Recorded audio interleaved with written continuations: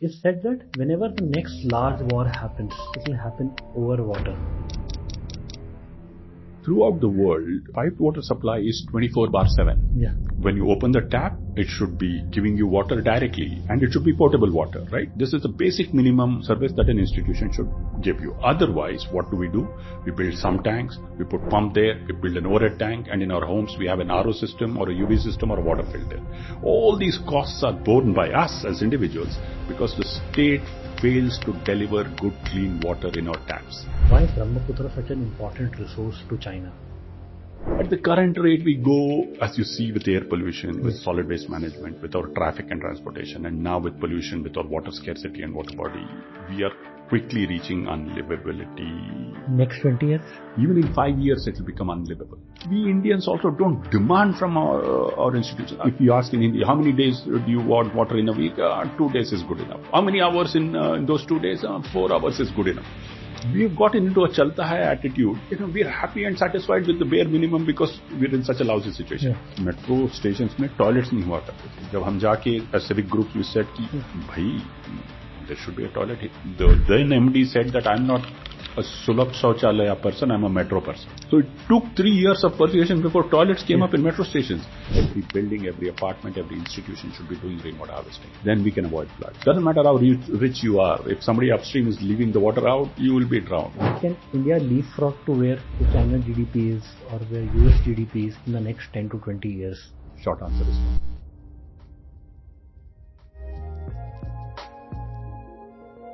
Hi, this is Siddharth Aluwalia. Welcome to the Nyan Show.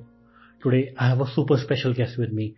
He has worked for the last 38 years of his life solving the water crisis in India. I welcome Vishwanath Srikantaiya sir on the Nyan Show. So glad to have you sir on the podcast. Thank you, and you can just call me Vishwanath. It'll be a pleasure. And you reminded me of my age with the 38 years of experience. So I'm super excited because we get very few opportunities to host people like you who have dedicated their life to such an important issue. So I want to start with a background of. It's said that whenever the next large war happens, right, it will happen over water because it's such a crucial resource. Few of the last wars globally have happened over oil, and I think India-China war, somewhere water played a key role in that war. Because China wanted entire of Arunachal Pradesh, not because they wanted more land. They have all the land in the world, like including Taiwan, Hong Kong. They wanted the entire Brahmaputra river. So want to start with that. So let me also start with this very interesting idea that you put forward and put the resource of water in current situation, yes. Right? We are 3.3 million square kilometers as a land mass. We are also a destiny of geology. 80 to 90 million years back, the Himalayas rose and they created the monsoon winds, and we get these rains which deliver 4,000 billion cubic meters annually, right? But these 4,000 billion cubic meters falls in 4 months essentially, June, July, August, September, right? Now the challenge for India is that we have to hold this 4 months of water for the rest of the 8 months. That's the biggest challenge for India. However, in India itself, though the Himalayas rose up, what we now call the Indo-Gangetic Plain, Banaras all the way to Hooghly, Kolkata, from Delhi, sank. And the silt from the Himalayas, thanks to the monsoon rains, was deposited here over 300 million years. This is the most fertile place on earth, the Indo-Gangetic Plain. This supports a population of 600 million people, the world's densest population. All this was possible because of the waters that we had and the soil that was there with us, which was very productive soil. And that's the reason why India is the largest populated country in the world, because our land is very fertile and productive. We have enough water resources, and we have learned over years to manage this water well. We've also learned to give good quality water. You mentioned 2 lakh people dying, but India has invested the largest sum of money in what's called the Swachh Bharat mission in getting clean sanitation, and now the Jal Jeevan mission to get clean water. Because of clean water and sanitation, our average life in independence, which was 35 years, is now 72 years. We are a very healthy population, we are a growing population, we are a young population. So we've achieved a lot with water. What we are now facing is the ecological limits are reached. How do we now manage water with old wisdom, but with new technology? That's the challenge. And I think we have solutions. The only thing is, how do we go about it? And let's talk about one of the largest wars that happened in India, the India-China war, right? Why is Brahmaputra such an important resource to China, right? Are there not any Chinese rivers that flow through China that they are focused on one part of land of India, that is Arunachal and the river? We've got to also understand, like I spoke to you, China is 9.9 million square kilometers. Yeah. The USA is roughly the same. India is 3.3, one-third the size. But when you come to arable land, that's the land that can be cultivated, India is actually in the same position as the USA and China. So we are blessed with a lot of fertile land, unlike China, where only the eastern part of China is productive. Yes. The western part is essentially desert and the southern part is cold desert, right? And so for them, the resource is to be competed for. And a growing economy like India's or China's demands a lot of water. If the economy grows at 7.5% GDP, water consumption also increases at 7.5%. That then causes the conflict. But there are other territorial ambitions that China has. Perhaps that's a cause for discussion in an external affairs argument. However, rest assured that if we are able to manage the Brahmaputra, which falls within India, we will not lose much water to the Chinese dreams of building dams, because roughly 80% of the water that flows in the Brahmaputra actually is rainfall which falls on the tributaries of the Brahmaputra. And one of the reasons that has been highlighted historically is of the entire Brahmaputra, right? It originates in China, but yes. 70% of it flows through India. Correct. And 30% is only in China. Correct. So it starts in Tibet, and it starts in the Manasarovar area where the Ganges also starts, Ganga starts, Yamuna starts in the Brahmaputra, Mekong. All of these rivers start there in Tibet. What is Tibet? And it flows and then it comes to India. But if we are able to internally manage our waters well, we should not face a threat. We have to protect our land integrity. Yes. We have to protect our borders, no doubt about that. But we need not obsessively worry about the control that China will exert on us. If we do our job right, we are good. In 1950s and 60s, India signed a treaty with Pakistan. Yes. Where India got between the rivers that flow between the Indo-Pakistan region, only the 3 rivers were given to India. The rest of the water flows to Pakistan. And any insight around right, what happened during that time? So water is to be shared. The Indus Treaty is given as an example globally as to how 2 countries can go to war 3 times, yet be in a position to share the waters. Yes, we were given 3 of the 5 Punjab, the 5 rivers which flows to Punjab. 3 was with India, 2 was with Pakistan. But we've done a reasonably good job with the waters that we've collected and we've managed. And the upstream, downstream angle of conflict will always be there. It's between India and Pakistan, but it's also within India. Karnataka and Tamil Nadu is a classic case with Kaveri where we disagree with water. However, our statesmanship and our ability to be concerned about humanity as a whole comes from looking at the entire river basin and sharing the waters rather than trying to see that we capture it. So the Indus Water Treaty, incubated by the World Bank, is a model globally, and we should be proud of the model that we are able to stand up to those values that India always shows to the rest of the world what we stand for. Vasudhaiva Kutumbakam, but also concern for humanity at large. Absolutely right. So now you mentioned Kaveri water. It's one of my favorite topics because I migrated to Bangalore with my family 5 years ago. I was living in Whitefield part of it, and every day I saw 5 tankers coming. Correct. It piqued my curiosity. And someday when there was zero water in the society, it was said that this is happening because of Kaveri water crisis. I read about it but could never fully understand it. If you can go back to history, right? Why is this conflict of Kaveri water? How did this happen? And what are we doing to solve it? So, as in any river basin, as in the Kaveri river basin, it's the delta area of the river which is the most fertile. We'll learn about it in our 5th and 6th geography classes, right?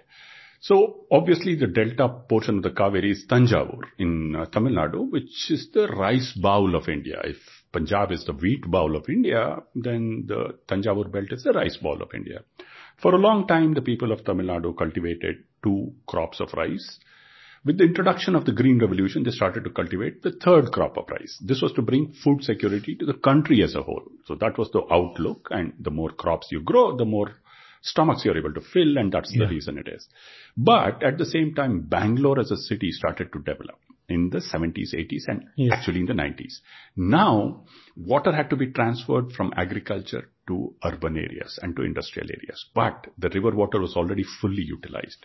In 8 to 9 out of 10 years, the water does not even reach the sea. It's what is called a closed basin. So the dispute started off with first right to water, which is called the right of prior appropriation, or the new right to water, when the new right is coming up, right? So there are two principles globally. One is called the Hormones Doctrine, which the Secretary of State in the United States, who put this principle saying that all rain that falls on my land belongs to me. And then there's the law of prior appropriation saying that I am been using the water historically, so therefore I have established a right to it. Between these two lies what's called the Helsinki Principle or the Helsinki Doctrine, which means that there is some respect for prior appropriation, but there's also respect for the new use that has to come up, and that sharing has to happen. Unfortunately, because the river basin is broken into administrative boundaries, which are based on linguistics, we tend to go to war, and we tend to not go to war, but disagree with each other vehemently and vigorously. And that's because of the new emerging water demand. Which is coming from cities like Bangalore and places in Karnataka which need irrigation water. And Tamil Nadu fears that it's going to lose out on water. And in one of our very interesting conversations that it was either not Karnataka or Tamil Nadu right now, it was when British partitioned India, it was Madras Residency. And then the Indian government had to linguistically separate the states. But I think the thought was not that how will the resources get shared among the state. Yes, so the grievance that Karnataka has that during a time when the British were dominating the Madras presidency, they did not allow the construction of dams in the then old Mysore state. The KRS dam, which is the pride for Karnataka, took years before it was allowed to be built, and it was allowed to be built at the same time as Mettur, which is double the size of KRS, right? And so Tamil Nadu has been seen to be appropriating more of the waters because of the powers they have. But if you go to Tamil Nadu, and I'm a Kannadiga, but then I also see the worldview from the Tamil lens, and it's not good to be divided on linguistic or state basis because we are Indians first and then we are Kannadigas or Tamilians. If we keep that worldview, one can understand the fear that comes from losing out on something which is a tradition and culture. If I've been using water to grow rice, and if somebody upstream now starts to take away the water, I fear whether I will be able to grow rice. So we have to be sympathetic to both the states, and especially the farmers of both the states, and see what we can do to share the water judiciously. I'll give you just one more example on this particular lens, which we have not seen so far. For example, Bangalore's demand on water is about 1,450 million liters per day from the Kaveri, right? And this is seen as the city is taking away the water from farmers. However, Bangalore only takes 6.66% of Karnataka's allocation of Kaveri waters and supports roughly 50% of Karnataka's population in the Kaveri basin. It also generates 70% of the GDP of the state. This 1,450 million liters which comes from the Kaveri generates 70% of the GDP of the state. GDP of Bangalore is estimated as $350 billion. Imagine that's the kind of money which goes as GST tax and which supports all sorts of social infrastructure services, schools, hospitals, colleges, roads, everything is supported by this. Actually 1,450 million liters coming in the river water, right? Then Bangalore does something remarkable. It takes this treated water which we have consumed in our houses, into sewage treatment plants, treats it and sends it to Kolar and Chikballapur, surrounding districts which are drought prone and climate change affected, and fills 200 lakes. Which means that the groundwater table comes up and farmers have assured water. Groundwater tables in Kolar and Chikballapur had plummeted to 1,800 feet. Now they're at 20 feet, 30 feet in some places. Open wells have water. Farmers have livelihood security. In turn, the city has food security because if the farmer grows food, it comes back to the city and the city has food security. So what the Kaveri water has done is it's made a pit stop in Bangalore for 12 hours and then gone to the farmer's field. So Bangalore is not consuming any water at all. And when all the projects are done, when all the treated wastewater will go to these surrounding districts, it will be the world's second largest project of its kind, next only to that of Mexico City.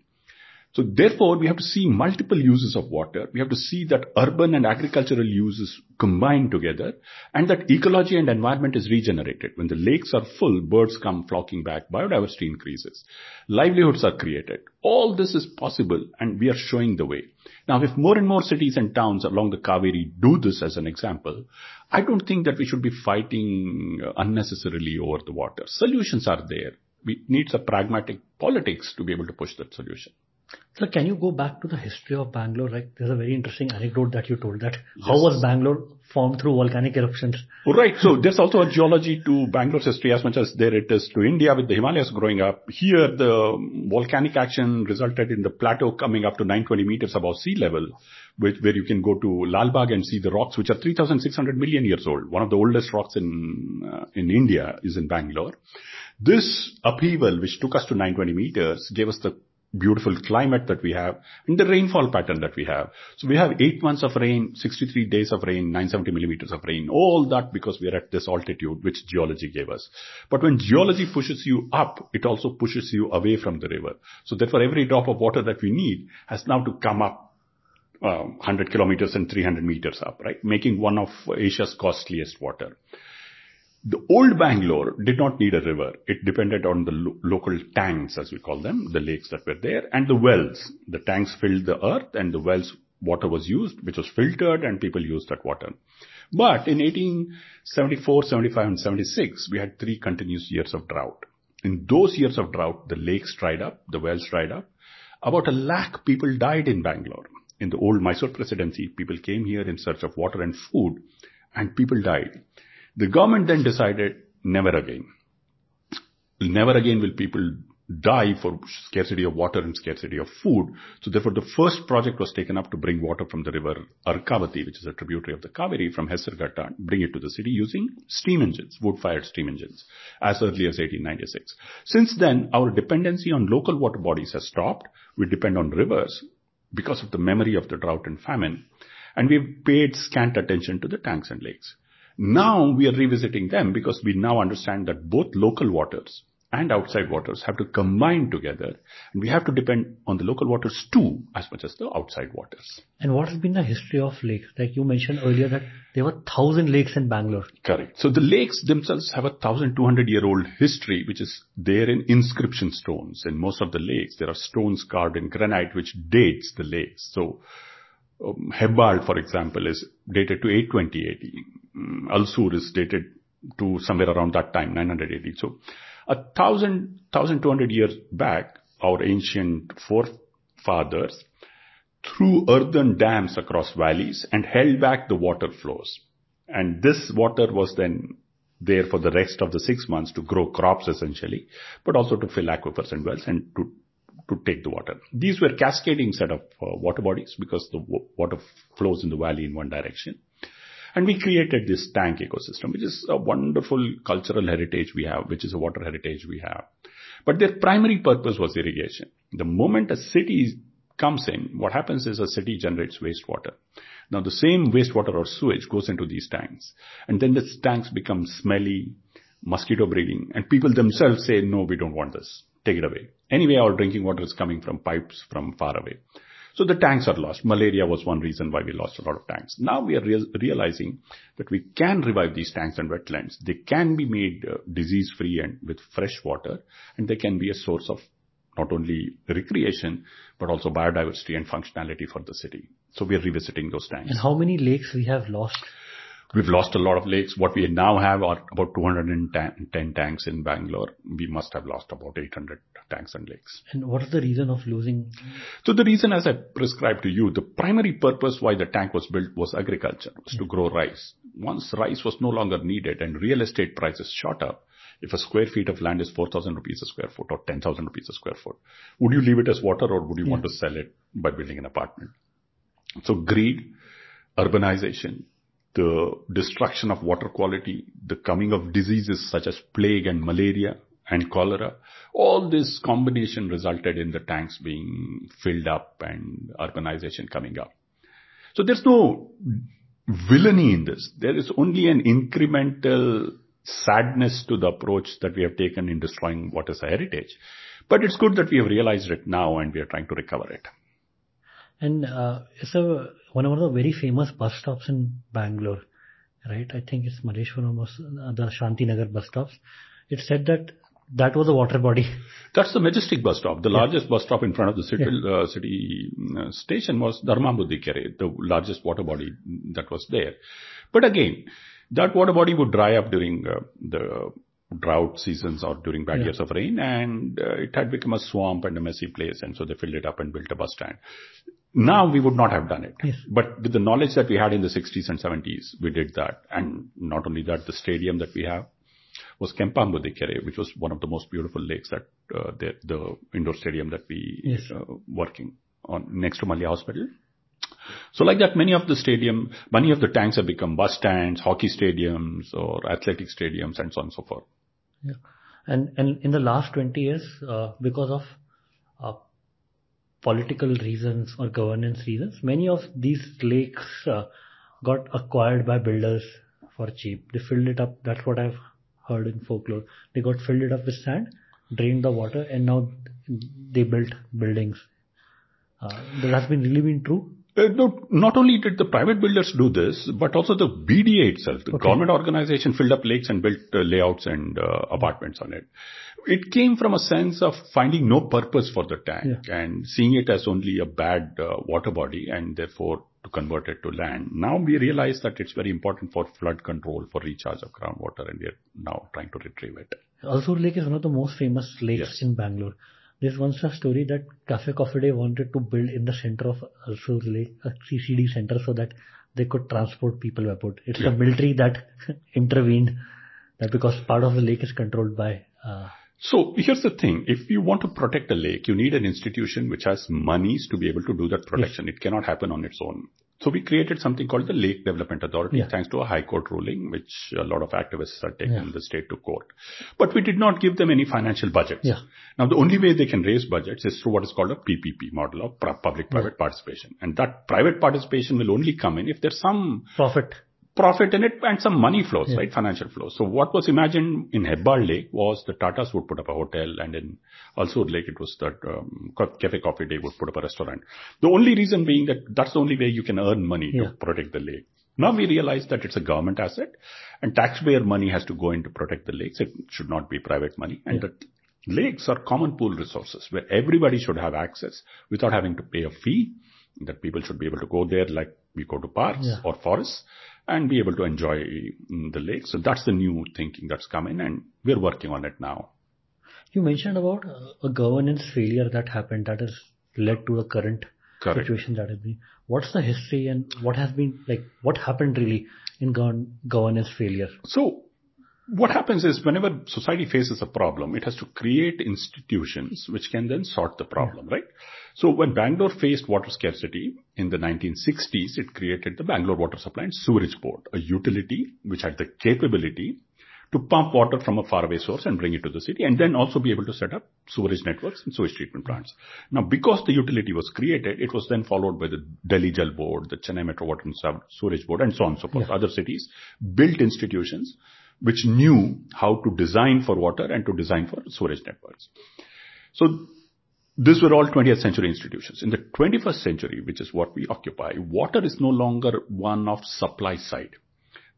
In the 20th century, there was water everywhere. You built a dam, you used pumps, and you brought it to the city. So that's the skill you needed. Now, demand management, ecological restoration, social justice, these are the angles that which we need to have our institutions with. Just to give you an example, the Bangalore Water Supply and Sewerage Board does not have a single hydrogeologist. The city has 500,000 bore wells at least. It pumps out 600 million liters per day. But the institution does not have a single hydrogeologist who's able to understand groundwater. So groundwater does not exist for the institution which is supposed to be supplying water to the citizens of Bangalore.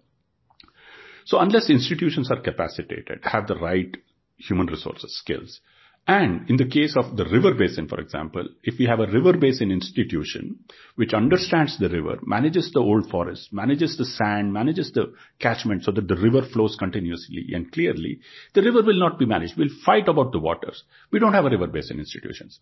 So we need to create the right institutions, and we need to capacitate these institutions with human resources and financial resources to be able to deliver solutions. Otherwise, we'll be putting Band-Aid on chickenpox. What chickenpox needs is a vaccination. You can't treat every pustule and be able to find a solution, right? So governance is at the heart of our water problems. It's not water, it's governance, and it's good management.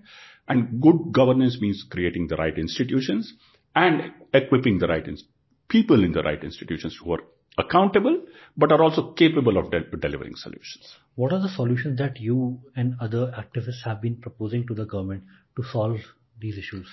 One of the things which urban areas have to do is to take an approach called an integrated urban water management approach. Water is no longer something to be brought in pipes, but you have to look at rainwater and see how rainwater harvesting can make best use of the rain that falls on our head. We have to look at our tanks and lakes, which is our surface water, see how we can create wetlands, increase biodiversity, and protect these tanks and lakes, surface water bodies. India is a groundwater civilization. We are the world's largest user of groundwater. As I told you, this city itself has 500,000 bore wells and 600 million liters per day. So we'll have to look at aquifers and groundwater, see how we can recharge the aquifer, see how we can manage the aquifer from pollution, make sure that it's clean. And then we have to take used water or wastewater and convert it to a resource. So IUWM then has this principle that all these forms of water has to be governed as one unit, and then you have a solution. But if you are going to govern it separately, like pipe water with the BWSSB, lakes with the BBMP, groundwater with the Groundwater Authority, then there's very little coordination for solutions. Let's get the IUWM approach, let's get the institution to look at it, and let's involve citizens as part of the solution. Every citizen should be harvesting rain, should be conserving water, not wasting water, should, if possible, in apartments have wastewater treatment plants with recycle water, and everybody should recharge groundwater wherever it's possible. If that happens, then we don't have a problem at all. And you mentioned there the urban architects, they don't know the historical significance of how water bodies are built, and that is causing a lot of havoc. In one of your earlier videos, you have said that the way the parkings have been made in urban, right? Everything is below the ground. That's right. So that's a very important thing that we are now learning. Like the water below our feet is very important and very precious. That is what filled the wells. But unfortunately, we are doing double, triple basement parking. We are destroying the shallow aquifer. We are pumping out water which is absolutely clean and scarce, throwing it into the drains for 6 to 8 months. There was a 5-star hotel built close to Mount Carmel College and one near Makery Circle. They pumped out groundwater for 4 to 6 months, completely emptying all the wells in the surrounding areas, emptying the aquifer totally. Then you build these basement parkings and you put the car. The car is not only a villain when it's creating traffic jams, but even when it is parked, it's a villain there because it's damaging the aquifer and our water resources. So we have to think of our master plan and building bylaws by which these aquifers are protected. For example, if there has to be a parking created in a groundwater sensitive zone, we should have stilt parkings, and FSI should permit the apartment to go up rather than to go down.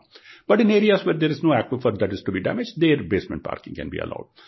This will come from a clear understanding of geology, hydrogeology and groundwater, for which we need to do a detailed groundwater map of the city and then plan.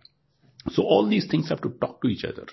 And then why, when government is aware of the issues, why is government It's not aware of the issue. The thing is, these are new emerging issues. And as I told you, if the institution does not have a hydrogeologist, who do you take this case to, right? You can only write about it in the papers or do a podcast and talk about it.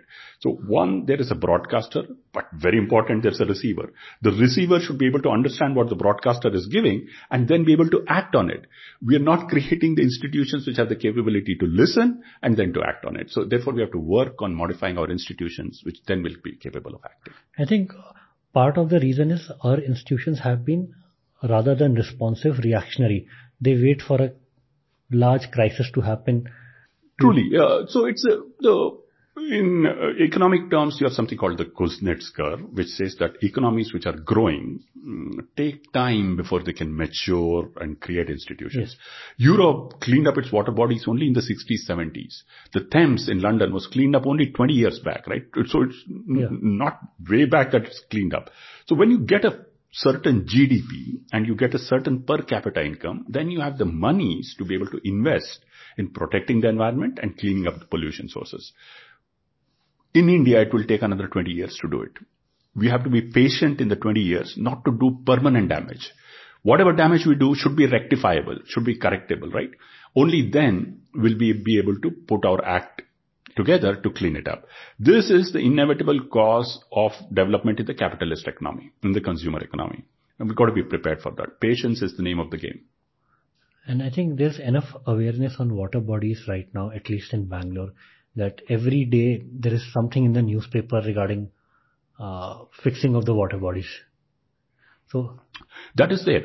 But still, we have not created an institution which is completely responsible for water body. It still requires the revenue department to do the boundary setting, and then it requires the BDA or the BBMP to put the fence, and then yet we are not able to protect it from pollution, from sewage, because the BWSSB cannot act, and so on and so forth. With all these public pressure, with all the High Court and NGT working on it, yet we lack the right institution to govern. So you can imagine how long it will take for us to be able to repair. Right now it's in the responsibility of the KTCDA, the Karnataka Town and the Karnataka Tank Conservation Development Authority, right?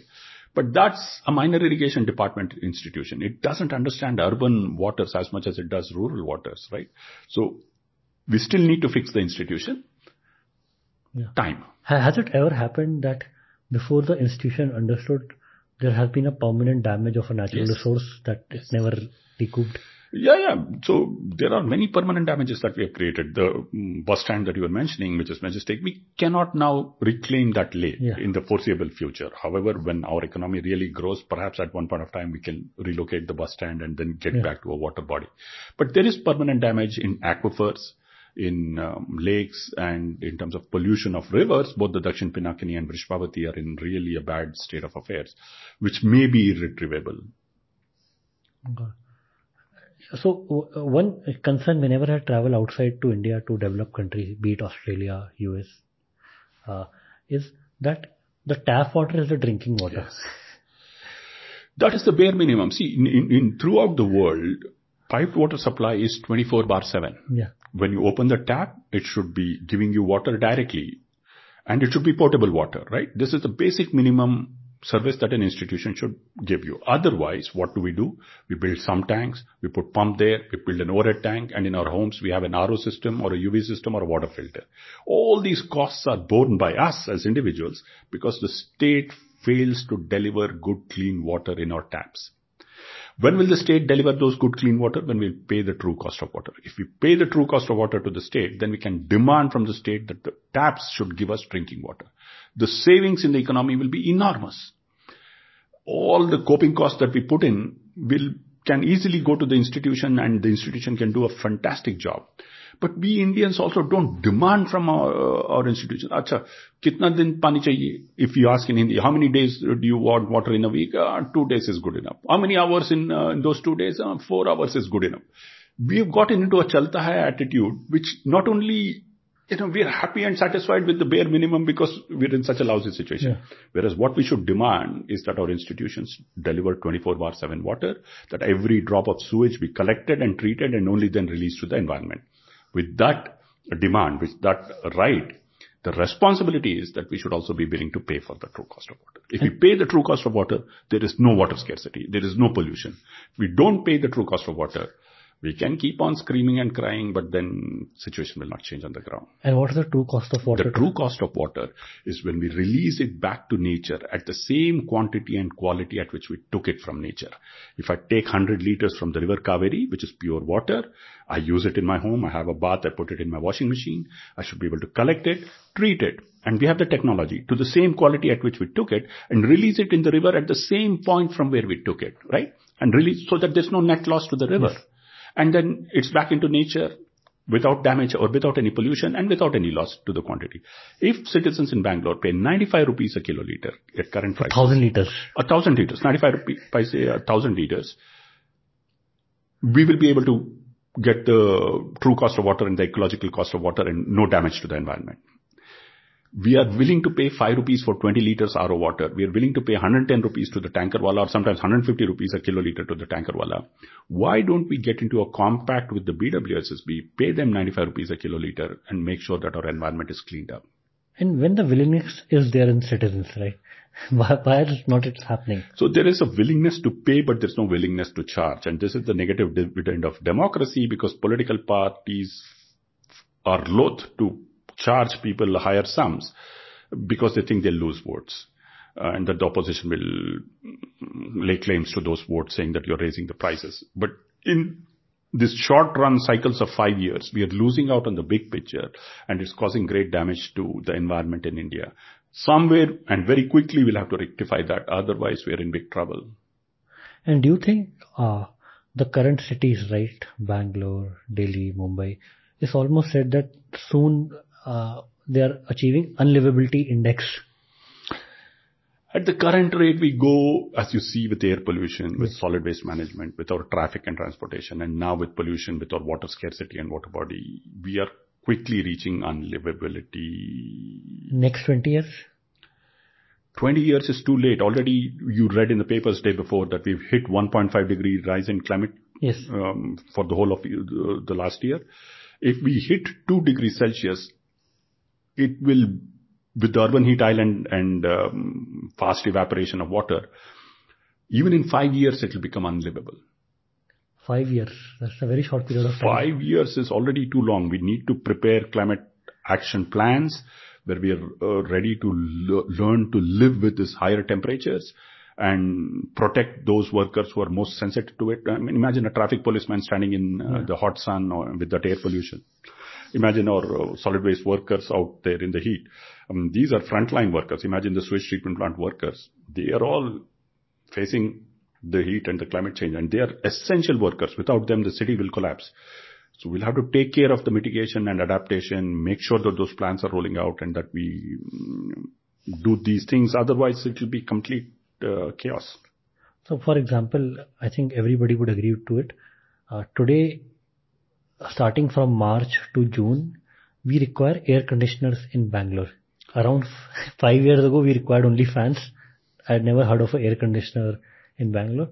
I think around 15 years ago, there was not even fans required throughout the year in Bangalore. Correct. That's the state of... So let me tell you, I don't mean to boast, but I live in a house and it's a single unit house. I don't have a fan in my house. No, forget an AC, I don't have a fan in my house. It's a question of design, and the city shows what design can do. So I have a basement. The earth that I've taken from the basement, we've built our house with it. So it's an earth block home. On the terrace, I have a white terrace, for one portion where I collect all the rainwater and use it for drinking and cooking, and the other I grow paddy. It's a green terrace so that it moderates the climate. And for the terrace, I use grey water. That's from the water from the bathroom to irrigate I don't put demand on fresh water. I just use bath water and washing machine water to grow it. Design can help us to live without a fan even now. But then design has to be backed by a neighborhood which is conducive to that. Densities which are conducive to that. Greenery. Parks and trees which are conducive, which enhances that.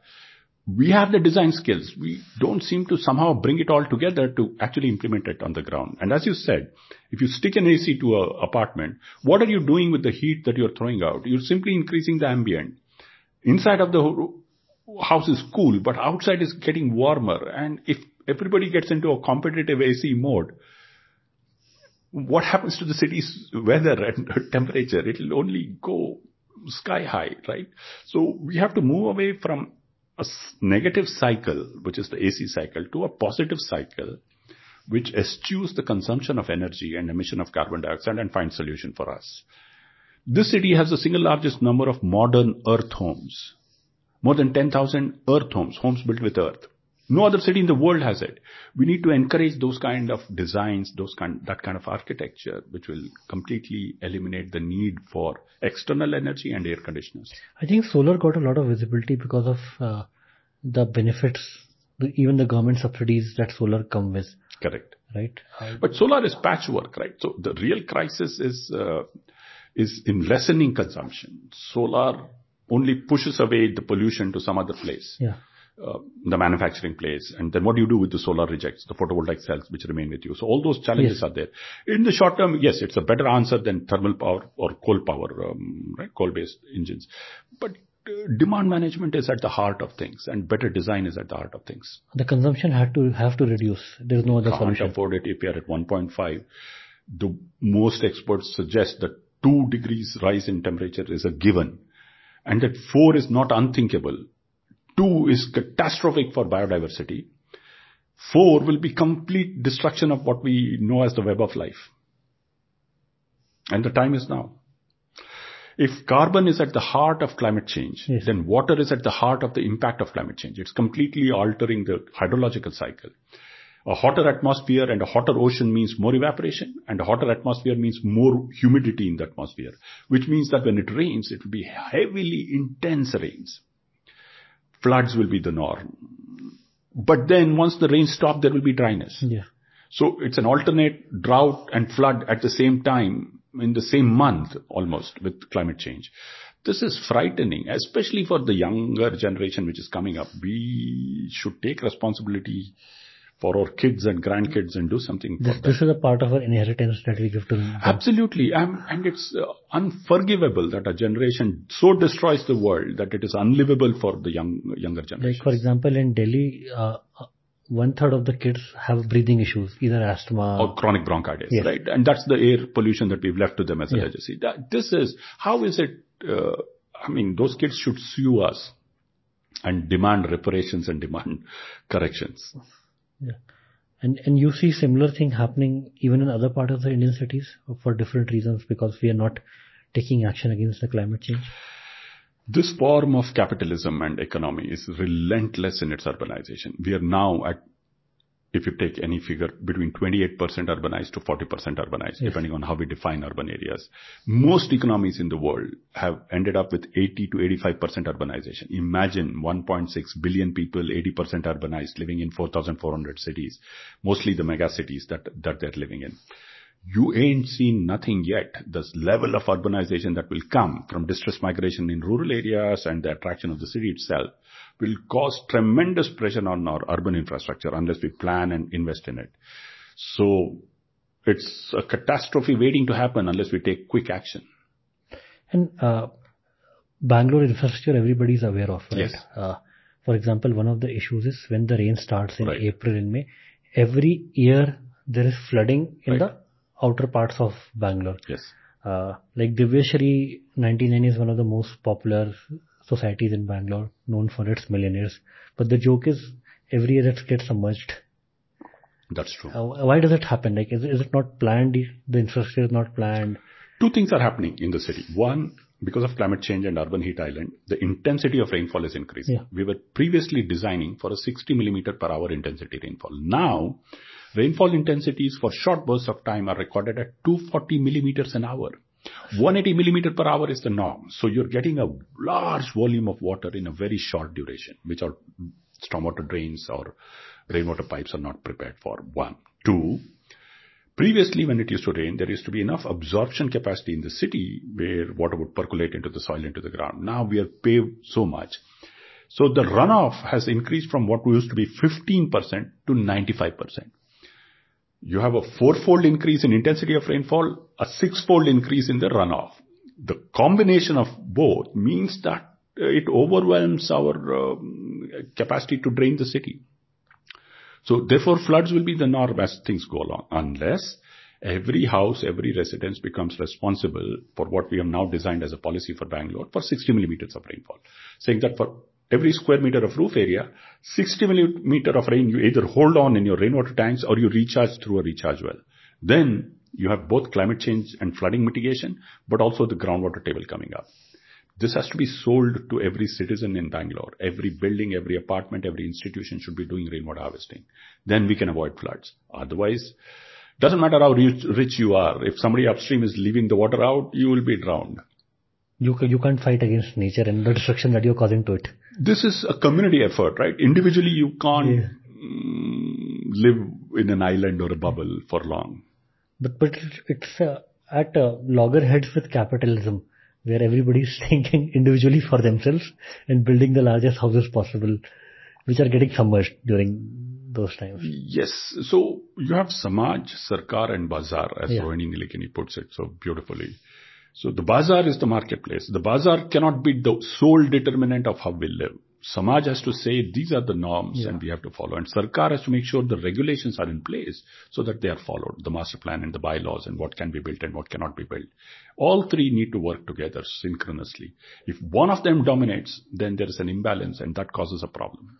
Do you see somewhere in the future, or is it already in the plans, that government enforcing the solution that you told, that have these kind of tanks? So, this is best expressed in Hindi because we seem to listen to the danda more than persuasion. Yeah.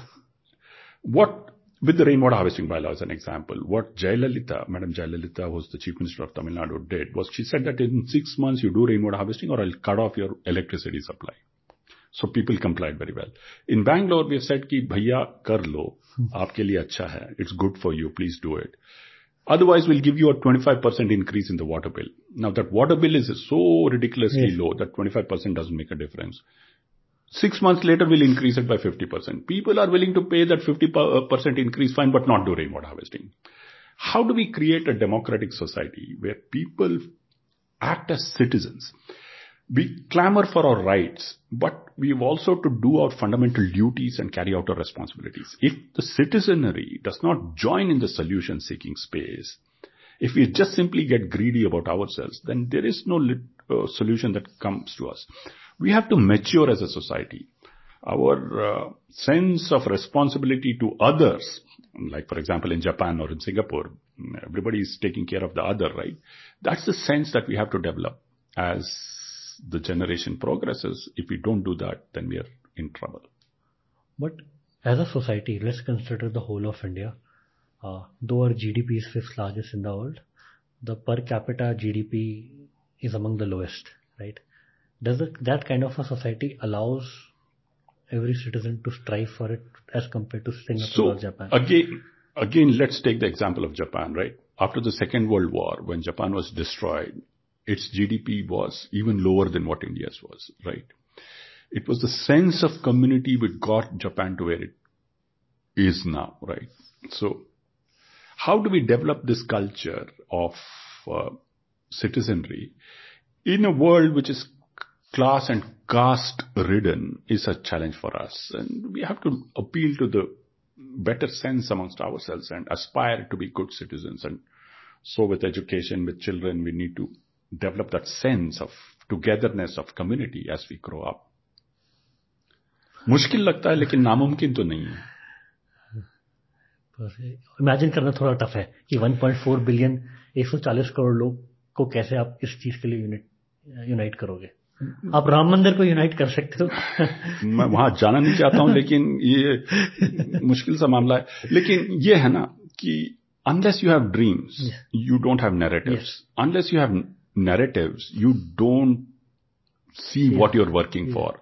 So if you look at the media, we're full of sad stories, problems. There's nothing that's telling us what we should aspire for, what we should do to get there, right? So those kind of leaders have to emerge from the local, from the Gram Panchayat level to the city level, to the state level, to the national level, who will then attract a momentum towards betterness. And that will only come through such conversations that we are having. And it's a larger narrative that has to be built up as a societal good as to what we aspire to do. पर जैसे मैं कहता हूं ना कि नामुमकिन नहीं है. ये हमारा समाज था एक जमाने में. Capitalism has made us individuals.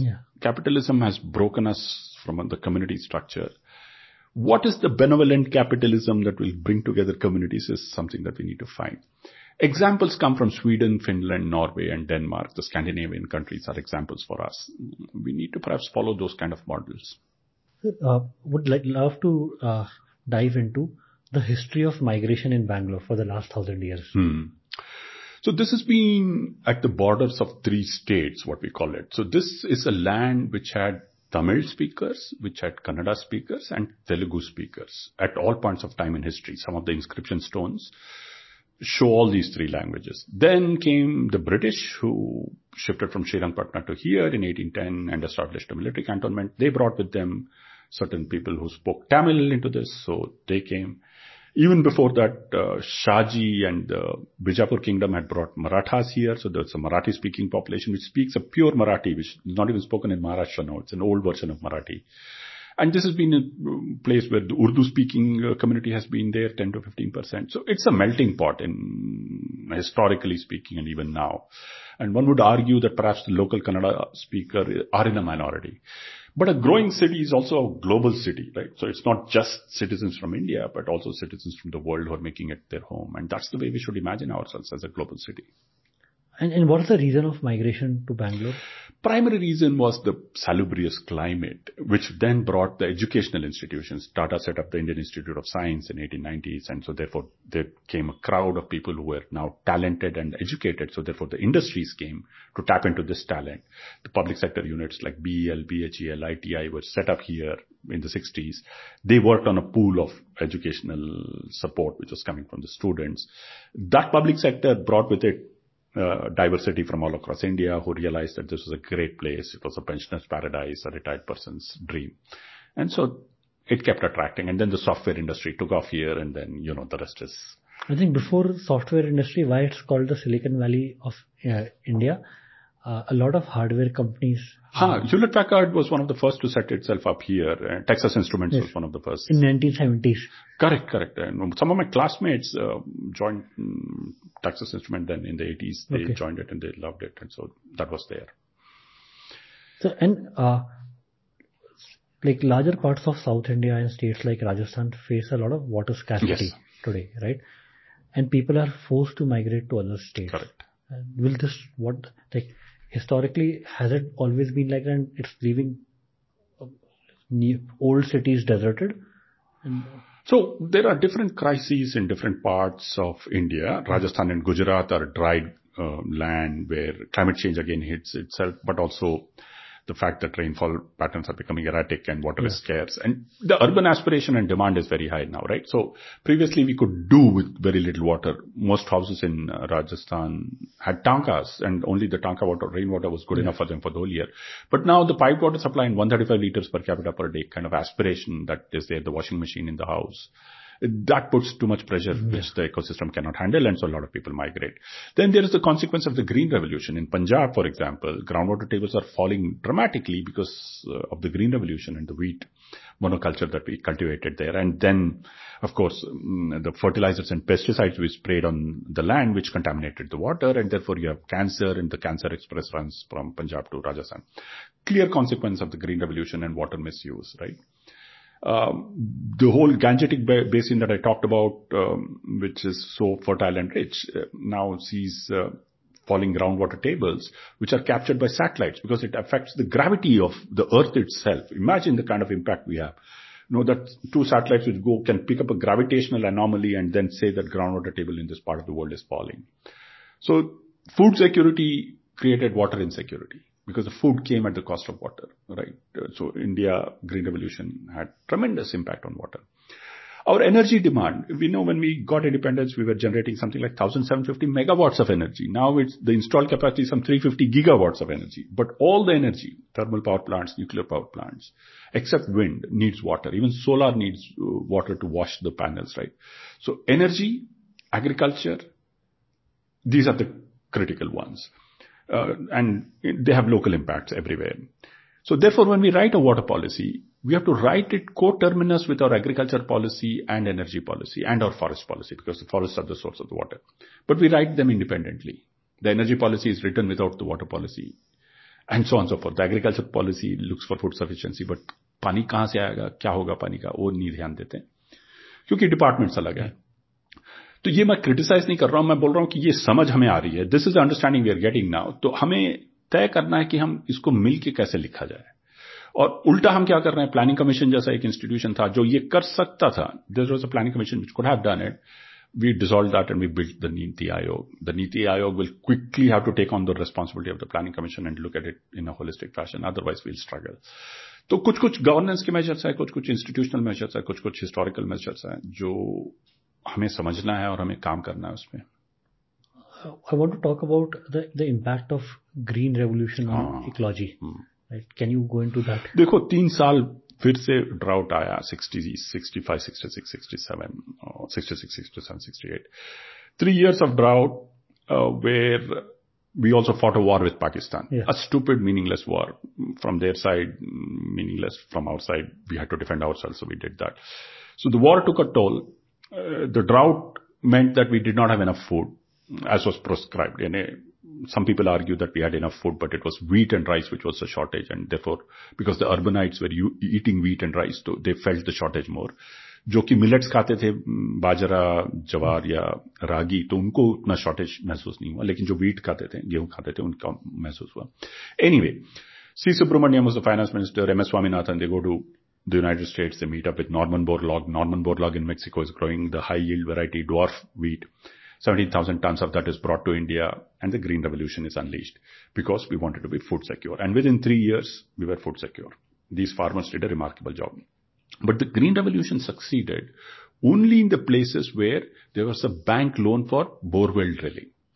So 10 hectares and more if you had, then the farmer got a loan from the Development Cooperation Bank to drill a borewell. And those farmers accessed that loan, drilled borewell, got groundwater, grew this wheat and increased. What happened was that the small and marginal farmer and the landless felt, ye to paise bana gaya, hamara kya hoga? They started voting for the Communist Party of India in these 12 districts. It's a very interesting study on it. So there was political ramifications. Then the government understood it through a study and then made sure that the loans were given to all small and medium farmers and made sure that they also had access to water. And therefore the Green Revolution then became even more bigger. But what we did was we shifted to monoculture. High yielding variety demanded more fertilizer, more pesticides, more weedicides and more water. So the demand on water went up. We started to grow 3 crops in areas where we would only grow 1 crop of rice in the Tanjavur belt. That created the Kaveri conflict. Saw the groundwater depletion in Haryana and Punjab. So it unleashed a force we were not ready to understand or we were not capable of understanding. And it's leaving a legacy of cancer, of dependence on fertilizer, pesticides, weedicides, which is enormous, and a demand on water which is completely insatiable. We cannot meet it with the resources that we have. It is historically said that the US enterprise, particularly US fertilizer enterprise, took advantage of India's Green Revolution. So we love these, what is it called? The conspiracy theories. Yeah. Some people believe in it. The fact remains that we became food sufficient. Without the Green Revolution, we would not have had food sufficiency. But it also means that our godowns were full of grains which were rotting. इतना अनाज उगा लिए कि हमें पता ही नहीं चला कि क्या करें उसके साथ. So that also was a hit. Now whether the war industry, the military industrial complex or the fertilizer fellows actually had some greater dreams, I am a bit skeptical on that, but there are a lot of people who believe it. There's a lot of opinions on that because the carbide was one of the reasons that ramifications that came out of the Union Carbide incident in Bhopal, right? And methyl isocyanate. See, I think many times we don't do things out of villainy or evil. It's just the ordinary, what's in English, there's a beautiful phrase. It's the tyranny of small decisions. ये महीने का, ये साल का हम एक decision ले लेते हैं. We don't think of the long-term ramification. And all those add up and cause a big problem. We'll fill up the lake. We want some land for a site. We don't think what the implication of it. Acha, abhi to problem is sorted out. But that's the tyranny of small decisions. You think that India could have done better without so much rampant use of fertilizer and pesticides back in the day? Because we are paying the price now, whatever the decision was taken 60 years ago. So then it falls into the democracy trap. Without the fertilizer subsidy, we would not have had the food security, right? But the fertilizer subsidy and the groundwater explosion resulted in groundwater getting free electricity. That free electricity came from a political decision of giving to farmers subsidized fertilizer and subsidized electricity for groundwater. That decision could not be taken back by any political party. So again, I would believe it's the negative dividend of democracy and our 5-year competitive democratic politics that results in this kind of misadventure, if you have it. Then it locks us into inefficiencies and problems. And we don't know how to solve it. Then do you consider people at fault? But people are struggling for survival in India for the last many, many decades, right? Because whenever there has been visionaries in the government, let's say maybe like Chandrababu Naidu or S.M. Krishna here, right? who focused on development rather than giving subsidies and try to develop the cities, they were voted out. So that's the development for whom is the question they ask. And what do you mean? What do we mean by development? There are two essential models of development. Let's say the Kerala model, for want of a better word, and the Gujarat model. The Kerala model focuses on equity and schools, polyclinics, hospitals, local democracy. That's development. In Gujarat, it's the industrial manufacturing models. We have to choose between the two. And we have to choose that in a democratic cycle. So, batao aap. But you can't compare, right? Because it's comparing apple with oranges. Whether Kerala ka zyada better hai, Gujarat ka zyada better hai. Kaun तय करेगा? Who decides? Now, right now, there's a Supreme Court case being fought on by Kerala government saying that we've been discriminated on, and the union government saying you're mismanaging your economy. And the Supreme Court will sort it out. I think again and then there's West Bengal. You would know the better history. Would love to learn from you what happened there in the name of communism and what it has resulted in. So, like I said, when the Green Revolution came, it benefited a few. The rest felt left out. The only way that you could bring social justice was through land reforms. The only party which was capable of land reforms was the Communist Party. The Congress was incapable of land reforms because these were the two parties there, right? So in West Bengal and Kerala, you went for large-scale land reforms. More so in Kerala, where a lot of the rich landowners lost their land and a lot of people got their land. That people who got the land were the base for the Communist Party being elected again and again. But because you caught yourself into an imagination of industrialization is bad, capitalism is bad, so you locked yourself into particular form of socialism. West Bengal, the land reforms did not happen as much as in Kerala. Some amount of it happened. But the rejection of capitalism was very strong. So therefore industries didn't come and therefore development didn't come. So they are where they are, right? They're there. But if you go to Kerala, the average lifespan of an average Keralite is the highest in India. Female literacy is the highest. Access to health is the highest. But economic growth is not there. Now take Gujarat, the economic growth may be high, or Maharashtra with the economic growth may be high, but there are large-scale deprivation, starvation, and Adivasis especially face malnutrition, and all those consequences are there. So some of the rich have developed very well, and the middle class has done well, but the poorer classes have been left out. Which model of development do you choose? I don't know. You choose. But in West Bengal, nobody has done well then. अब आप waste Bengal वाले से पूछोगे तो वो थोड़ी बोलेगा कि वी हैवंट डन वेल. तो अब वही वोट करेंगे ना जो पार्टी चाहिए. They will vote for the party they want and they will continuously do that. That's a democratic cycle. Now it's up to us to be argumentative. No industry today wants to touch West Bengal. That's the... And so therefore a lot of argument is that you leapfrogged pollution. Industries left a huge pollution trail everywhere. Bhopal was a classic case, as you were talking about, or Gujarat in the pollution. So now maybe you have a chance to get across the manufacturing stage into the service industries or to benign industries which are not polluting and then make your way out of it. That's one argument, but these are all discussion points. But I'm just trying to go towards a solution which can, as we earlier told, can unite these things. So democracy is the solution. And democracy will throw up whoever leaders people want and they will deliver what the solution is. But the problem with democracy is that it's a 5-year cycle. And that's something that we don't know how to crack. And nowhere in the world have we been able to crack it. So it's not... Even in the US, it's 5 years of capitalism or 4 years of capitalism with Trump and then 4 years of communism, so-called within. The right wing calls it socialism. That's no socialism there. That's also capitalism in any phase. But a better example is Sweden or Finland, where you have the social democrats and the conservatives, and it switches from right to left to along those lines. But these are all political issues. It's a slow, frustrating pace, but we have to go through it. But the goal here is, can India, it's not about following, but can India leapfrog to where the China GDP is or where US GDP is in the next 10 to 20 years? No. Short answer is no. And why? China leapfrog because it started on a manufacturing base and it created havoc on the environment. The rivers, the swamps, everything was a mess. There was large-scale exploitation of the labor, which only the Communist Party could control through a very strict regime. You can't do that in the Indian context. The courts are there and they will take care of it. So The short answer is no. And why not the development model of the US? Completely a consumption model based on fiscal deficits of unbelievable proportions. It's only because the dollar is the only form of trading that they're able to do that.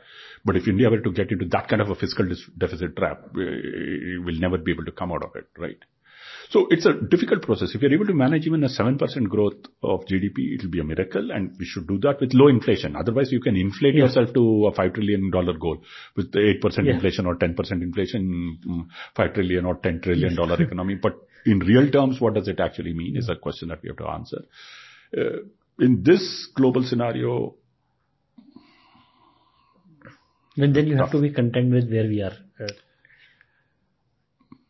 And the GDP per capita remains low. Yes.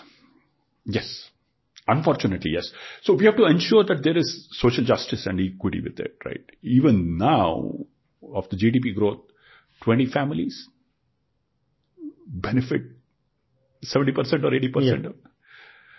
Is that acceptable? We have to ask ourselves that and see how we can. But I don't see a solution to higher the GDP per capita in India in let's say next 10-20 years also. How will that happen? And how will it at least reach among the top 20-30 countries globally if we have to provide a better quality life to our India? Then I think the solution to the problems that we discussed could be a higher GDP per capita where citizens become aware that now I demand from the government rather than be at the mercy. Right. So I'm no fiscal policy expert or financial expert, but in what I know of it, I think the path is difficult and we'll have to imagine ourselves not as a manufacturing economy. Not create a manufacturing havoc. Correct. But a service economy. And I don't know how that service economy will itself deliver that kind of growth perennially. IT services economy tried to do it, but it could only limit to it it became very limited. Correct. Just 200 billion. We need an economy which is a parallel of trillions of dollars too. I know, but without it being an export-oriented one, how do we manage it is a question that I think the finance experts will have to answer. So, 60% of India's population still works in agriculture, right? Contributing to 18% of India's GDP. The water issues that are happening right now and going to happen, how is it impacting their livelihood? So it's becoming more and more uncertain. Even that little productivity they show is becoming uncertain. Farming is now a very, very seriously risky proposition, right? And you never know when the rains will fail or when the thunder will come. So it's going to be a huge challenge for us to manage the food economy for ourselves and farming economy. So therefore, be prepared for large-scale migration from the rural areas. And that will not solve our issues, right? That will just multiply the issues because India hasn't been made in a model that US was made of large-scale agriculture, right? Where a single farmer would own hundreds of hectares of land. Yes, India is made up of very, very small farmers. Yes. But that's not, now we've reached 1 hectare is the average landholding size to 2 acres, 2.5 acres. Now, is that productive enough in the capitalist mode of production? No, because it's suboptimal in terms of investment in capital machinery and other machineries. How do we do land consolidation at the same time protect the rights of these small and marginal farmers so they don't have to sell it in distress? It's very, very difficult. And for the 60% of India's population, the migration that is happening right now, that is resulting in these people becoming the urban labor. Yes. And it's the construction industry which absorbs most of them because construction can take unskilled labor and give them some form of employment. But how long can a construction boom last on itself, in itself, right? There are other crises. For example, the springs in the Himalayas are drying up. Water is the only source of springs. So a lot of mountain villages are just up and migrating completely. Village after village is deserted, people move out. Or in places where the villages are, it's only women and old men who are there. The young men have migrated out. So migration is a reality. So there are two ways of looking at it. One is to accept this reality and then design our cities to be better prepared to receive migrants, right? I'll just give you an example. In Lima, in Peru, what they tried out was that in the stations, because they didn't have much migration coming from any other place but railway stations, there would be booths set up where people's skills would be matched. Let's say you're a good carpenter or you have some carpentry skill or construction skill. They would point out to the areas of the city where there's construction work happening, so you seek your employment there. Or if you're coming for education or upskilling yourself, this is the place you have to go and upskill yourself. And they would tell you, give yourself 1 year in the city. If you're able to fit into the labor market, stay. Otherwise, make a choice of going back, right? So that kind of a welcoming space for migrants is not something that we have created. Yeah. Migrants find their own route through friends and relatives, explore the job market, are exploited many a time, and then somehow manage to fit in. I think we should be more prepared structurally to receive them and make sure that our economy bounces with the kind of input they bring in. That's a worldview. That's a way of looking at it. So, another issue with migration I want to discuss is, now US is getting criticized internally, externally, that they have opened their gates to migration like anything from the South, right, from South America.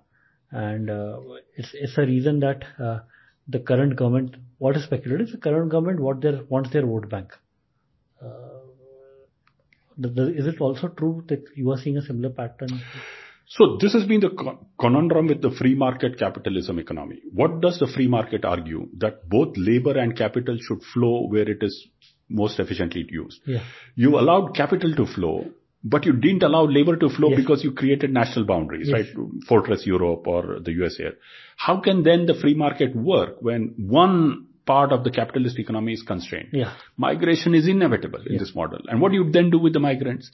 You can't pack them all off to Rwanda as the UK is hoping to do. Or you can't create fences and boundaries which will keep them out, because it's part of the game, right?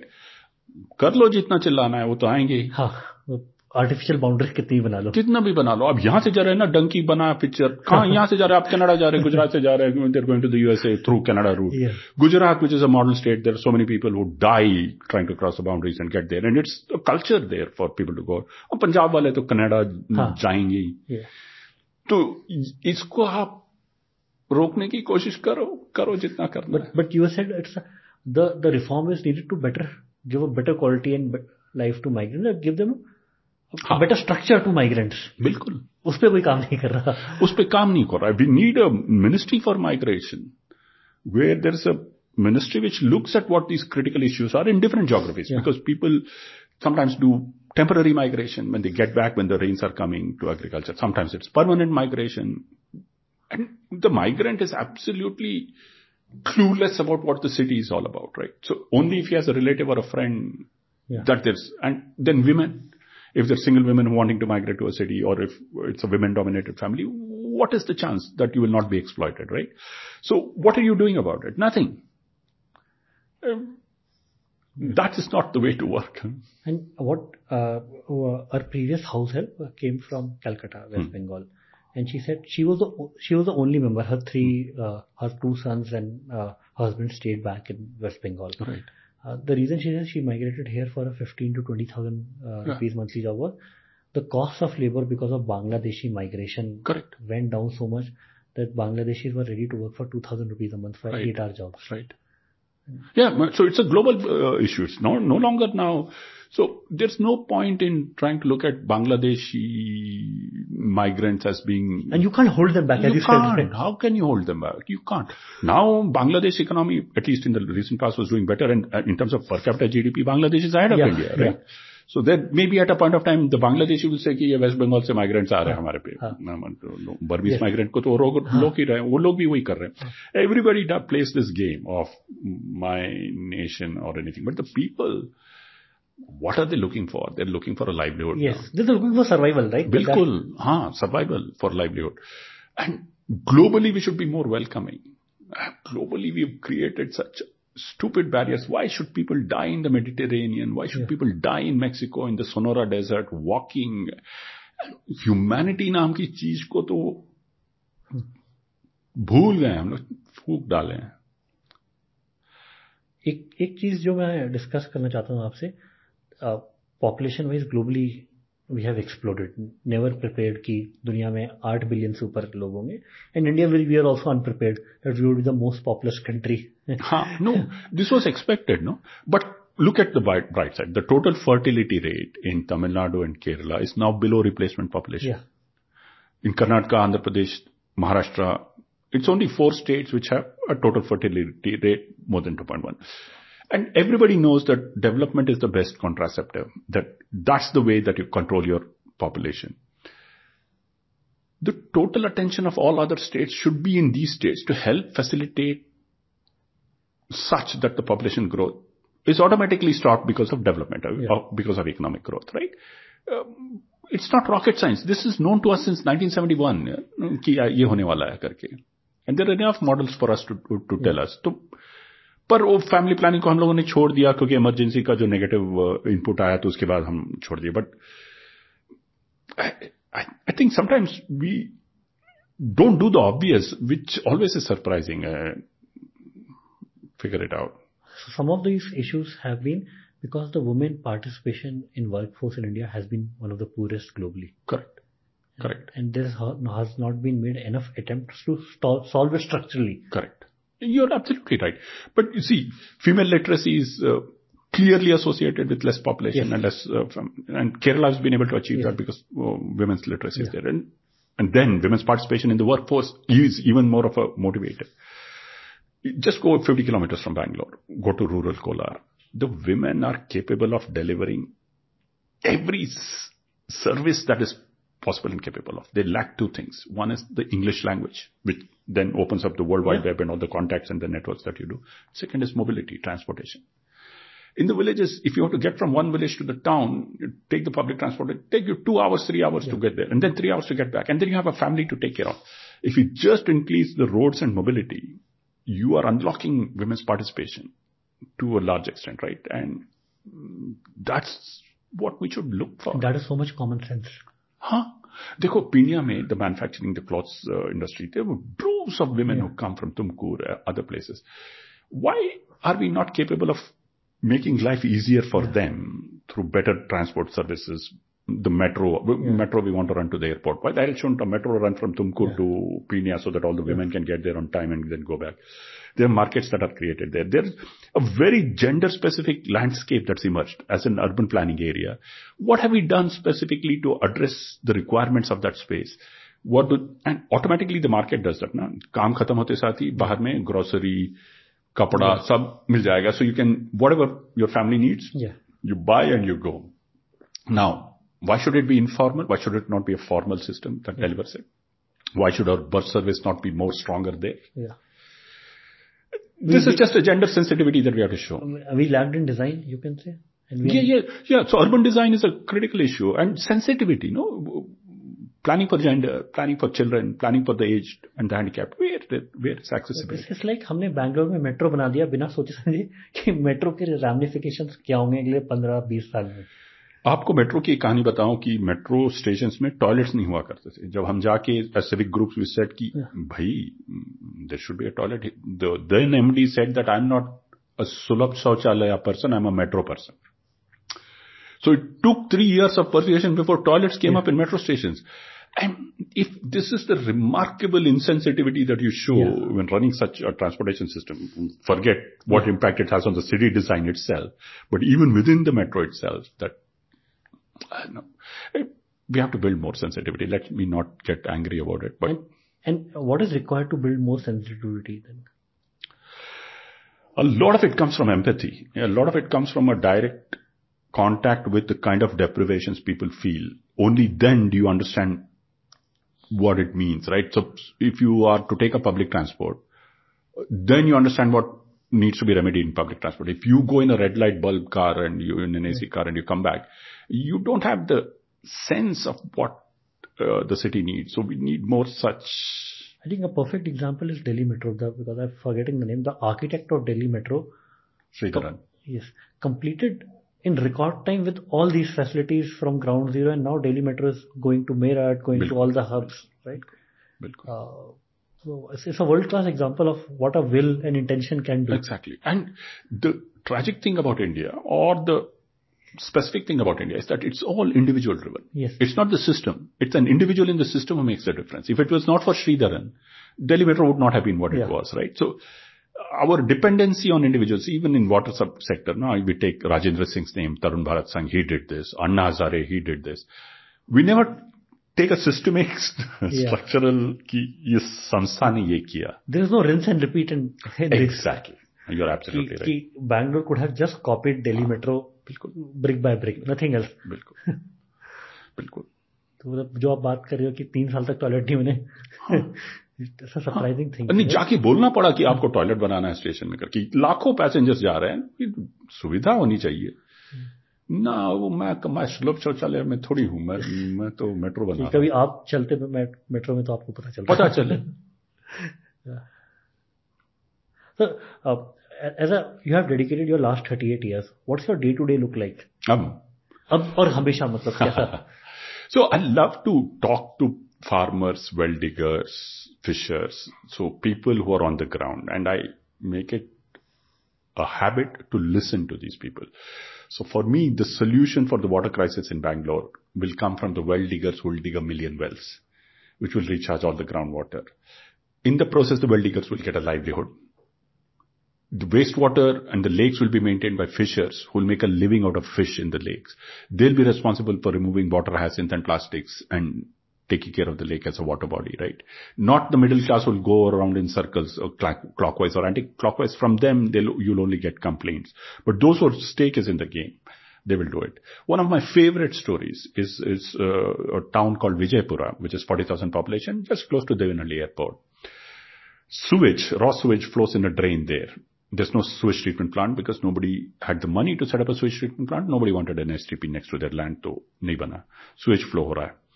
Farmers there pick up the raw sewage, treat it on their own land with small pits, and then grow mulberry, which then goes to become silk.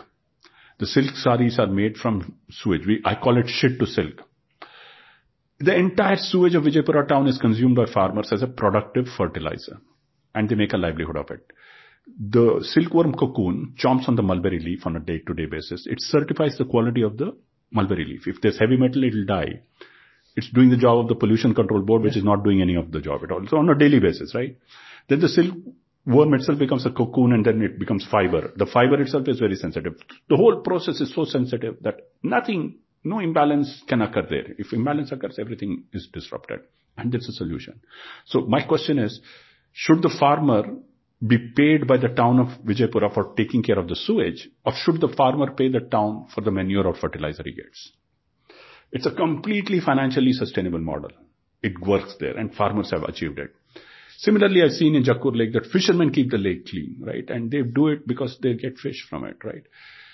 So my day-to-day is in talking to these fishermen. Today morning before I came here, I was talking to a borewell driller, a filter borewell driller. It's a father-son duo who come from Madurai and drill these shallow borewells, 100 feet deep only, tapping into the shallow aquifer. But it's a skill, it's an art. So that's my day. I spend time talking to them and then seeing kahan pe ye solution fit hoga aur kya hoga iska aage. So this is our listening time, right? What part of your time goes in building the solution, making sure the execution, which is the most important part? Most of it is nudging solutions. So the Devanhalli project I was talking about is the first project in India where treated wastewater from Bangalore is becoming drinking water for Devanhalli town. It's toilet to tap. And this happens through a process of the city institutions treating water of great quality, STPs working perfectly. So, and then the lakes being revived so that the lake gets water. Then it filters through to the well. The well is revived through the traditional well digging community, and we put up a state-of-the-art water treatment plant through entrepreneurs, young entrepreneurs who are now doing a business of treating wastewater and selling it as the market, right? So my job is to bring all these players together and say, this is the goal and we can get water to Devanhalli. By itself, no institution can imagine all the solutions. तो मेरा काम ये है, BWSSP वालों को वहां ले जाके दिखाता हूं, देखो भैया ये तालाब का पानी साफ रहेगा जबकि आपका STP चलेगा. यदि आपका STP नहीं चलेगा तो ये लोग सुएज पिएंगे. देखो इसका consequence क्या है. And people say, I've never seen this. They don't see it. Well को साफ किया हमने तो in the CPHEO manual of the government of India, they've given up wells as a source of water. But that well, one single well, which has kachua in it and machli in it, can give 250,000 liters of water in a 12-hour pumping cycle, right? And then that's potable water. And it's at 1 rupee 19 paisa kiloliter, like I was telling you. Yes. So my job is to do this large canvas visioning and Get all the players, violin बजाओ, guitar बजाओ, drum बजाओ, साथ बजाओ, सब मिलके बजाओ तो ये orchestra बनेगा. अपना अपना बजाते रहोगे तो कुछ नहीं बनेगा ये करके. Mine is the conductor of the symphony. And what has been आपने शुरू कैसे किया था? Serendipity and just luck. And it just became the driving force for your life. That and old monk on a Friday evening. Okay.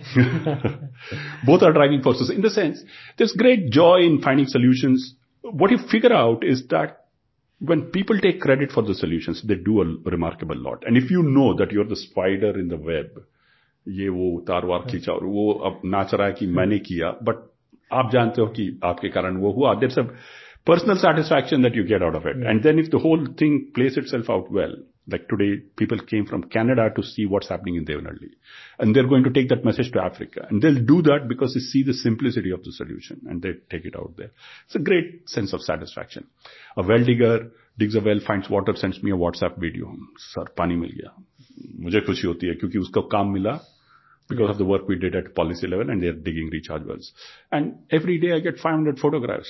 कोई तालाब साफ कर रहा है, कोई कुआं बना रहा है, कोई वेस्ट वाटर यूज कर रहा है. इन लोगों की खुशी में मेरी खुशी है. बस यही है कि मेरा जो मेमोरी है मोबाइल फोन का वो खत्म हो जाता है बहुत जल्दी. So I have to do something on that.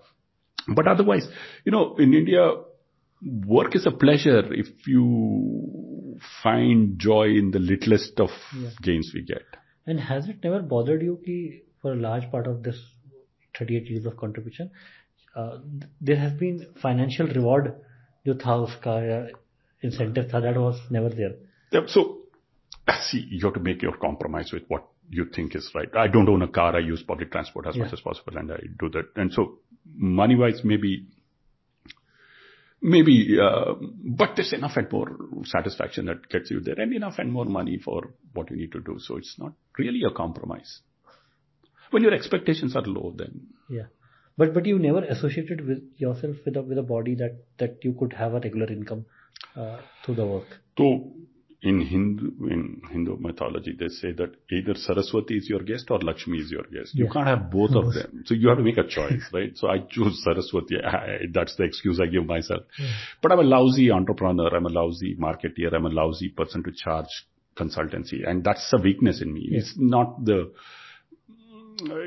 American way. This is the sort of Indian way of doing it. And I think my caste has a lot to do with the way I think about it. I could have been from the trading community and I would have done better. But no, it's all part of life.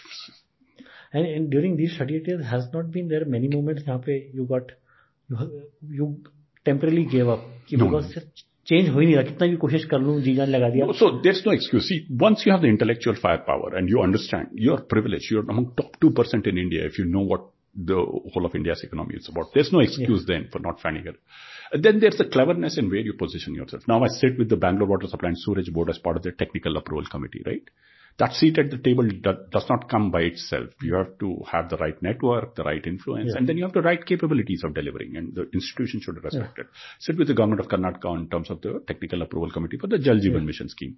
So I'm able to influence the BWSSB to a limited extent, the government of Karnataka, but find that seat at the table. Don't complain that the government is doing wrong things. Go there and get it done right, whatever you think is right. There's no excuse for the young Indian who's so educated. There's no point in throwing stones at the caravan. You get on the camel rider street to make sure that the caravan heads in the right direction. And how many years it took you to get a seat at the table to make your voice heard? 25 saal. 25 saal se lag jayenge. Because you have to build a brand, right? This is as much as podcast or anything. You have to build your brand. And what is the brand? You can't be associated with the product. Let's say I'm making a water filter. Then they'll say कि ये अपना water filter बेचना चाहता है. You have to be neutral. You have to be advisory. You have to be non-tied to pecuniary benefits or monetary benefits. And your advice should be valuable in a generic sense. So for that, you have to work assiduously and you have to be at the right place and you have to do the right thing. It took long 25 years to make that happen. उतना तो पहले लगता था मेरे ख्याल से आजकल 8-10 साल में हो जाएगा if you're smart enough. Because there's social media to amplify your बिल्कुल, and the knowledge base that you're tapping into the world as a knowledge base. कहाँ मेरे जमाने में तो इंटरनेट भी नहीं था. इंटरनेट ही So नहीं I था। believe जो लास्ट 10 साल में कंपाउंडिंग हुआ होगा जो आप कह रहे हो मैसेज का। अब तो कंफ्यूजिंग हो गया है, वो compounding has become confusing. The choice now for the youngsters is how to choose the right knowledge frame. For us, where do we get knowledge from? At a point of time when I was studying my urban planning, the only place I could get information on American planning institutions was my library. And there were only 3 libraries in India which had those books that I could refer to as what urban American planning was. Now my mobile phone tells me what it is. Now I don't know which journal to depend on. Which source is the right one? बिल्कुल. It's a spoiled for choice, right? कि अगर किसी को कल podcast सुनना है urban reform तो ये सुने, कोई और सुने, कौन सा सुने और किसको सुने और कौन सही बोल रहा है, क्या नहीं बोल रहा है, ये तो थोड़ा मुश्किल होता है। तो वो ब्रांड की क्रेडिबिलिटी आनी चाहिए। It's the last my thing is I want to bring awareness to the community of well diggers, which is one of your favorite communities, right? Tell us more about them. So this is a community called the Wadders or the Ode community. It could be that the state of Odisha is named after this community. They are a community which specializes in digging tanks and lakes and open wells. And they're an itinerant community. They migrate from place to place where they find work, they do the canal work or the lake work, and then they go away. So therefore they speak a language which is Odia, Telugu, Tamil, Kannada mix. They're wonderful people, very hardworking, with great physical abilities. They understand a well very sensitively, right? So they understand when the wall can collapse or not, so they are able to take care of it. If there's a gas inside, they'll put a light, candle inside, and if it goes out, they understand it's carbon monoxide, so they'll make sure that the carbon monoxide is taken out and then they go. So they never have accidents. They do this. And this community did not have work because the borewell culture had come and nobody wanted wells. So my quest was, what do I do to help them get a livelihood? So when I was able to write the rainwater harvesting policy and bylaw for Bangalore, we made sure that we wrote a recharge well as mandatory, right? So now they are busy digging recharge wells. And recharge wells take rooftop rainwater and push it into the aquifer. So they had to be upskilled. They only knew how to dig a well to draw water out. But how to put water back in, what should be the quality of water, it takes half a day for a conversation with them, and they understand it, and then they do it. Now, there are more than 500 families to 1,000 families who are doing recharge wells all across and making a livelihood out of it and helping the city become water secure. And these 1,000 families are in Bangalore? In the peripheral areas of Bangalore. So they used to be previously within the city, but now they're near Sarjapur, near Ramnagaram, near Anekal. There are at least 14 villages where these families are there. There's one particular village near Sarjapur where all the 134 families are well diggers, and they do this well digging community, well digging job. And now they're all well placed or well taken care of? Some of them have done very well for themselves. Some of them who are entrepreneurial go to Hyderabad, go to Coimbatore and dig wells, and they're well known and they're doing really well. Many of them have better jobs than they would otherwise have. Some of them who are not entrepreneurial have at least daily work or some work. There could be a lot more work for them. And are there new wells coming up in Bangalore? Because I've never heard of it. A good friend of mine from Friends of Lakes called Ram Prasad and India Cares Foundation, they just finished a well in Lal Bagh in the traditional way with stonework. So there are many groups who are now working on it, and they're bringing funds from everywhere. They're bringing expertise and digging it. And Lal Bagh mein unko 25 foot pe pani bhi mil gaya. So badhiya hai.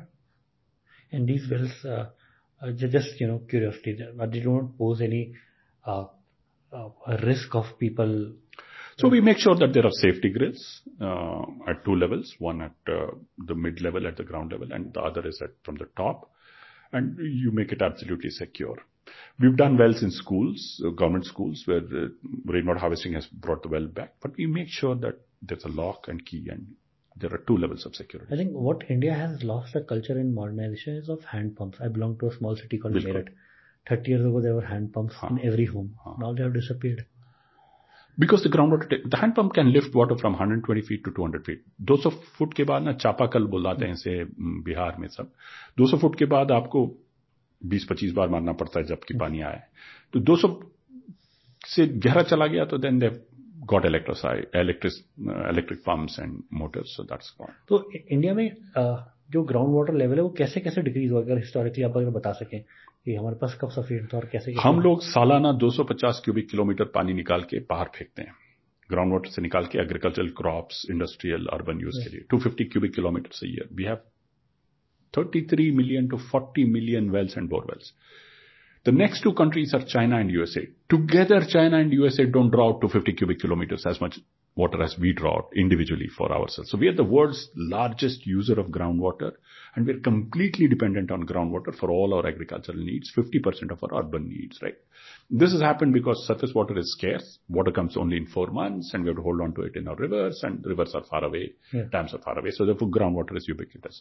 So slowly, incrementally, we become groundwater dependent. So for us, our survival depends on understanding groundwater, hydrogeology, making sure we recharge enough, making sure we draw less. And so for us, the goal is that if you're able to bring back the water table to an open well level, then we are water secure. And what is the right now level in most of the wells at?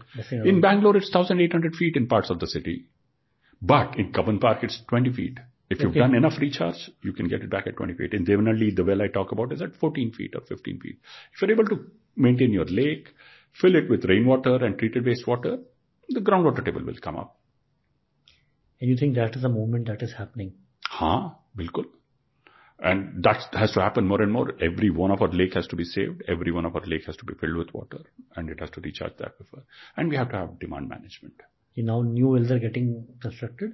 And these wells owners are demanding get me 20 feet off.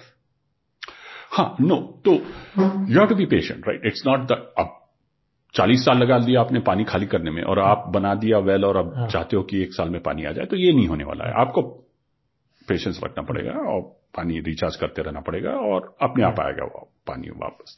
So that's the biggest thing that we have lost. We've lost patience nowadays. We want everything results instant, 2 minutes. That's why the tube wells and bore wells and all these. तो वो पानी देगा. But see, what happens is the tube well or bore well only talks to us twice. पहली बार जब पानी मिला, so it says पानी आ गया. दूसरी बार खाली हो गया. An open well talks to you on a daily basis. आप जाओगे, लेवल कम हो रहा है, summer has come. Please use me less. बारिश का मौसम आ गया, the water table will come up. You can use me abundantly. Year of drought, use water less. Year of good monsoon, use plenty. That connection between water availability as a resource and our consumption has been lost because the tap does not tell you where the water comes from, how much water is there in the dam, how much of it you can use. It doesn't tell you anything. The only way the tap can talk to you is if the scarcity of value of water is transmitted to you as a bill. That's not happening. So either you talk and listen to the well or you listen to the bill which the tap brings. These are the two forms of communication. If we have lost both, we will overexploit the resource. Thank you so much, sir. My pleasure. I'm so grateful to you for doing this conversation and the work that you do, right? It's my pleasure to be here and thank you for a very interesting and wide-spanning conversation. Thank you so much.